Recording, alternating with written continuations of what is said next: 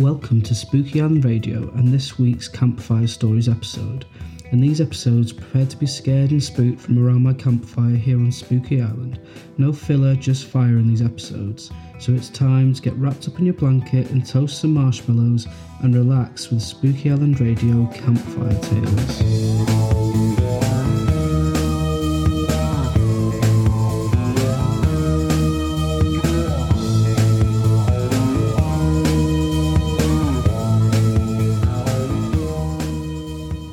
So my first story today in this week's Campfire Tales is the story of a talking doll and an old woman who loves dolls and a young woman who hates them. There was an old couple who had hired a new maid to help around their house. The wife had a huge doll collection and the maid was expected to dust them at least once a week. And so at least once a week the maid walked into the room where the dolls were stored and looked at them in disgust. She hated dolls. But while she was dusting, she came across a particularly strange doll. It was a talking doll and it had a cord in the back. The maid was interested and pulled the cord. The doll said, "Hello." The maid pulled the cord again. "I love my mama," said the doll. The maid put the doll back and continued cleaning. A few weeks later, while dusting off the dolls again, the maid accidentally knocked the doll over. It shattered, and as soon as it hit the ground, the old woman heard the sound and went to investigate. And when she walked into the room and saw her shattered doll, a very sad look came across her face. The maid saw this quickly and said, I'm really sorry, I didn't mean to break her, I won't do it again." The old woman looked down at her sad, broken doll and told the maid that she could only keep her job if she promises to be extra careful around the dolls, and of course the maid agreed. The next day the old couple left the maid alone while they went out to run some errands. The maid was in such a bad mood that she neglected to do her job. While she was sitting in the kitchen enjoying some of the couple's fancy chocolate, the maid thought of a vicious idea. She slowly made her way into the room where the dolls were kept, and she thought for a moment about how sad the old woman was about her broken doll. The maid picked up a doll and said, "She must really love these," and threw the doll on the floor. It shattered and the maid smiled. She loved the feeling of breaking the dolls. Something about the shattering sound pleased her. She threw more and more dolls on the floor, and she was still in her doll-killing rage when the couple came to the door. The old woman ran to her broken dolls, and she looked up at the maid with a baleful expression and asked, "What are you doing?" The husband, seeing his wife so upset, immediately told the maid she was fired. The maid collected her things and left in an even worse mood than before. She was so angry that later that night she snuck back into the old couple's home, knowing they would be sound asleep. She crept into the kitchen, found the biggest knife she could, and made her way to the bedroom. The next morning, the maid returned to the house and acted like an innocent bystander and told the police that she worked for the couple. She played the sorry victim that had lost good friends. She told police that the old couple were loving, nice, caring people, and she had no idea why somebody would want to kill them. At that point, she slowly walked into the house, saying she wished to make sure no one had hurt the old woman's precious doll collection. When she got to the talking doll, she picked it up and pulled the cord. "Hello." It said. She pulled the cord again, and it said, "Why did you kill my mama?" The maid looked horrified. "What did you just say?" "Why did you kill my mama?" asked the doll. The maid stared in shock. She kept pulling the cord. "Why did you kill my mama? She was a nice mama. I loved her so much. Why did you kill her?" The maid stared at the doll. She could not believe what was happening. "You killed my mama." The doll screamed. The maid threw it to the ground and ran from the house. The next morning, the maid was found dead in her bed. In her arms was the talking doll. When investigators pulled the cord on the doll's back, it just kept repeating, "She killed my mama. She killed my mama."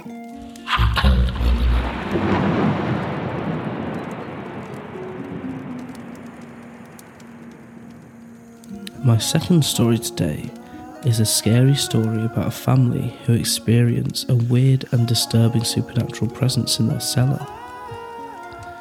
Years ago, my family went on a vacation to Cape Cod, and we rented a small old house to stay in for 2 weeks. On the main floor was the kitchen, the living room and a bathroom. The bedrooms were on the second floor, and there was a basement room downstairs with a washer and dryer, a sofa and a television.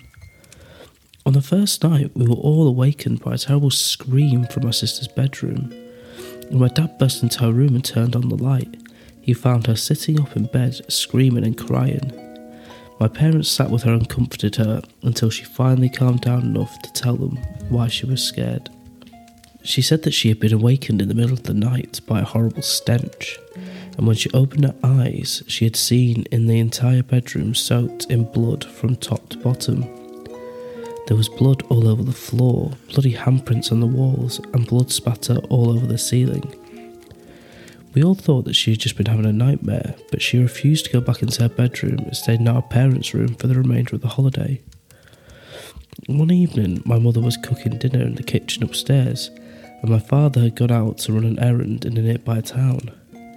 My sister and I were in the basement room watching TV, when all of a sudden, the light bulb popped and the TV went off, leaving us in complete darkness. The basement was unfinished and had stone walls, making it a bit of a creepy place, and for a few seconds we just froze, not knowing what to do. Then we started to smell something horrible. It was a terrible stench, and when it hit our noses we felt nauseous. It smelled like rotten flesh. The smell quickly grew worse and worse, and then we just heard a scratching in the darkness. Something seemed to be scratching on the floor or the walls. We screamed and began scrambling around in the pitch black, trying to find the door. Eventually, we managed to open the door and ran upstairs screaming to our mother. We kept telling her about the disgusting smell and we heard some scratching and scraping down there. My mother eventually agreed to go down to the basement, replace the bulb and check out the source of the horrible smell. She took a flashlight and a new bulb and disappeared into the darkened basement. And as we waited for her at the top of the stairs, we expected her to return quickly, but she seemed to be down there for an eternity. Suddenly, we saw her emerge out of the darkness and come running up the stairs. She slammed the basement door behind her and bolted it as fast as she could. She turned to us, and we could see in her face she had completely drained of colour. Her eyes were wide with fear, and she just said, "I don't want you going down there again." Then she went into the kitchen and called the police. We overheard her conversation on the phone and managed to figure out that she'd seen someone down in the basement room. And as we waited for the police to come, we huddled together in the living room, staring at the basement door. At any moment, we expected to hear someone banging on it or trying to break it down, and my mother refused to tell us what she had seen. When the police arrived, my mother greeted them at the front door and ushered them inside. She unbolted the basement door, and when they went into the darkness with their flashlights and their guns drawn, they searched the entire basement room but found nothing. There was no other way out of the basement, no windows, no doors. Whatever was down there would have had to have come up through the basement door. After the police left, my mother finally revealed what she had seen down there in the pitch black basement. As she spoke, she became very still and quiet. She said that she had been changing the light bulb downstairs when she began to smell the horrible stench that we described to her. Then she started to hear a faint scratching noise. She shone her flashlight around the room and suddenly caught sight of something crouched between the washer and dryer. It was a man, crouched on all fours. His clothes were tattered, his hair was wild and tangled, and his face didn't look human. It was twisted in an expression of pure hatred, and in that split second he looked up at my mother, and his eyes reflected the beam from her flashlight. Then he suddenly crawled forward and disappeared through a wall. When my mother saw him simply vanish into thin air, she dropped the flashlight and ran. After that, not one of us would go down in the basement. We kept the door locked and bolted, and every night we slept in our parents' room and locked that door too. We cut our holiday short for a few days later and just drove home.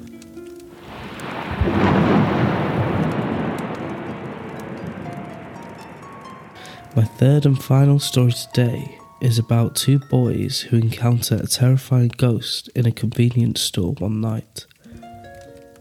There were two teenage boys who had been best friends since they started school together. They both managed to get part-time jobs working on the night shift at a local 24-hour convenience store. They started at midnight and finished at 7 in the morning.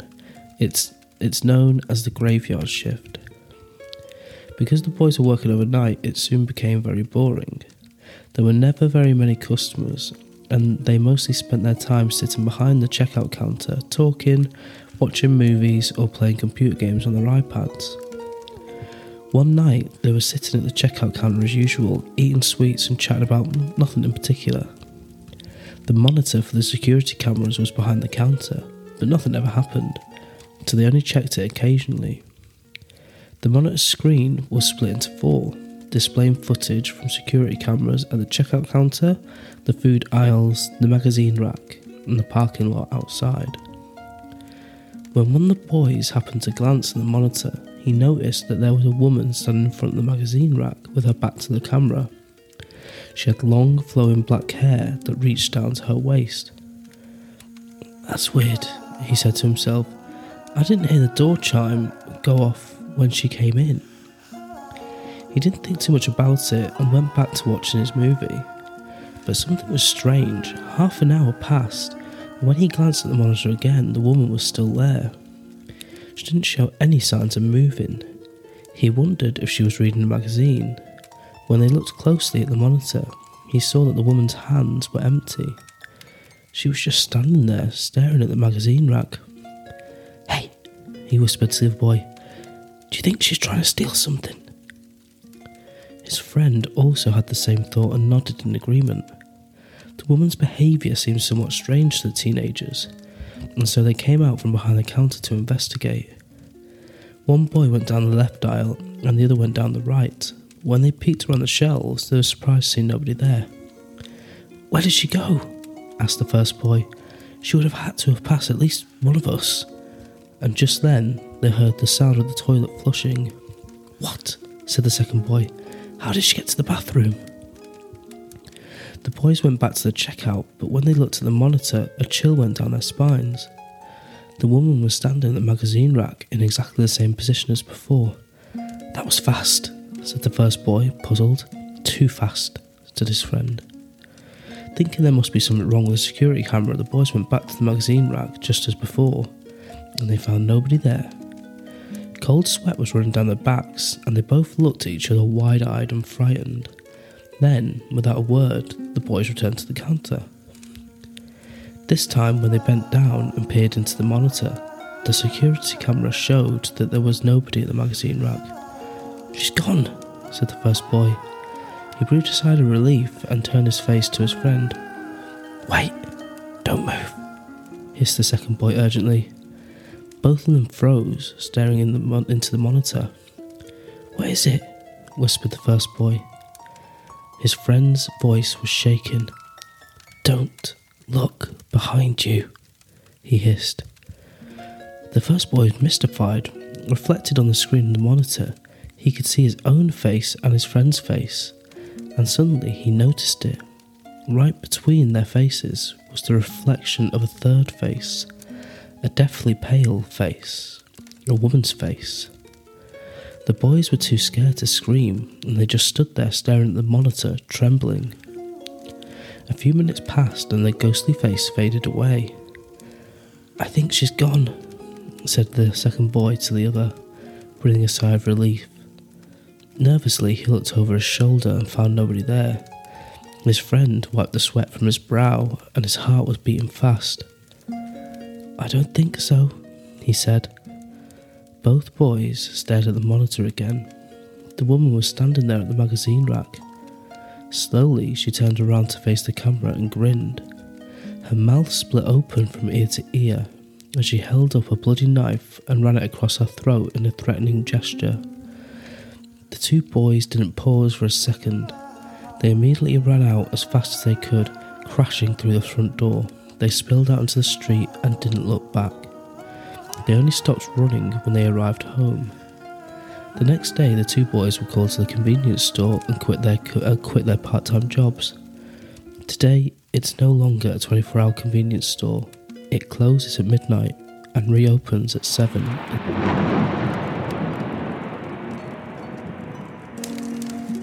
With the campfire now beginning to fade, I think I will leave it there for today.